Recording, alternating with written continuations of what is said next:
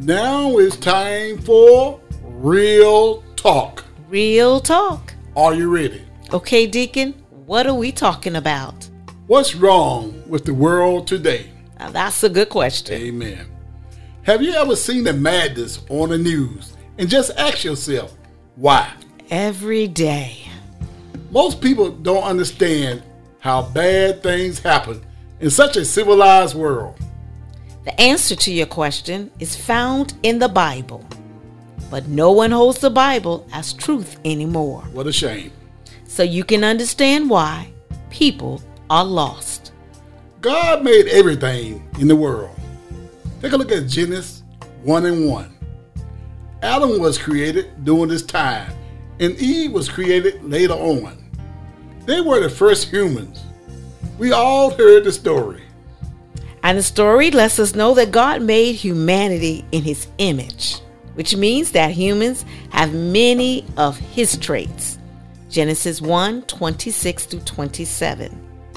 We can reason with freedom of thought and will, and at that point, humans were morally good and innocent.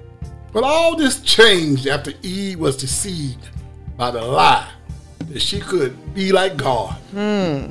And after she accepted the lie, both she and Adam choose to disobey him. Take a look at Genesis 3, verses 4-6, and Genesis chapter 3, verses 17-19. This act of rebellion brought a new nature and sin into the world. And you know, Deacon, that's something, if you don't mind, if I pause for a moment, Sure. That's something to really think about. That no matter who you are, male or female, don't be deceived by the big lie. Because we already did on the big lie now. That is true. But being deceived by the big lie will not only affect you, but it affects everyone around you. Amen. Amen. So what does that have to do with us? It means that everyone in the world is born with that sinful nature. Since everyone is descendants of Adam and Eve, we all inherit the sinful nature, just like you inherit your genetic traits from your parents. Take a look at Romans 5:12. And now with that in mind, you should have an idea of why bad things happen in the world. Bad things happen because people are inherently bad. Read Romans 3:10-12, Romans 7:18-21, 1 John 1:8. You don't have to look far to understand this truth.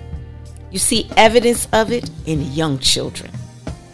Children don't have to be told to lie, cheat, or be violent. Their parents have to teach them the importance of being honest, fair, and peaceful. Bad influence like peer pressure are so strong because they encourage others to do what they already inclined to do. And that's why laws exist in society today, as they always have. Our authorities have to encourage the will to do good, and then discourage the natural will to do wrong, and have to have a system for wrongdoing. Think about it, we didn't have it on laws. Think about it. If not, things would be more craziness. Following laws don't cover the most personal form of our flaws, nature. They don't cover our little white lies and the hurtful things we say behind people's backs. Now that is really, really something. Really something. It doesn't matter how civilized society gets. It doesn't matter how many laws we institute. The point here is that all people will still be sinners. Not just because we do bad things, but because of the very nature that inclines us to do them. Mark 7:21-23. So what's the solution? If we all are bad, a bunch of bad people, then what's the point, right? How can anything truly good happen if we are powerless? to change our lives?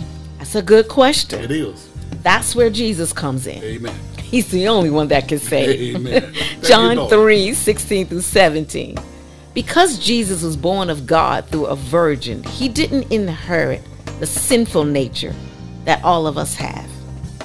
This meant he was divine and fully human at the same time. John 1:14, Philippians 2:6-7. He was sinless, perfect, and innocent. So there's your answer to what's wrong with the world today. It's important to remember that no pastor, no politician, and no amount of protesting can change hearts. Only God can do that.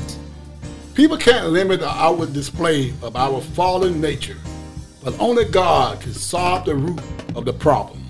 So as always, we encourage you to accept God's solution. And if you haven't already, but if not, at least now you know why. Now that's real talk.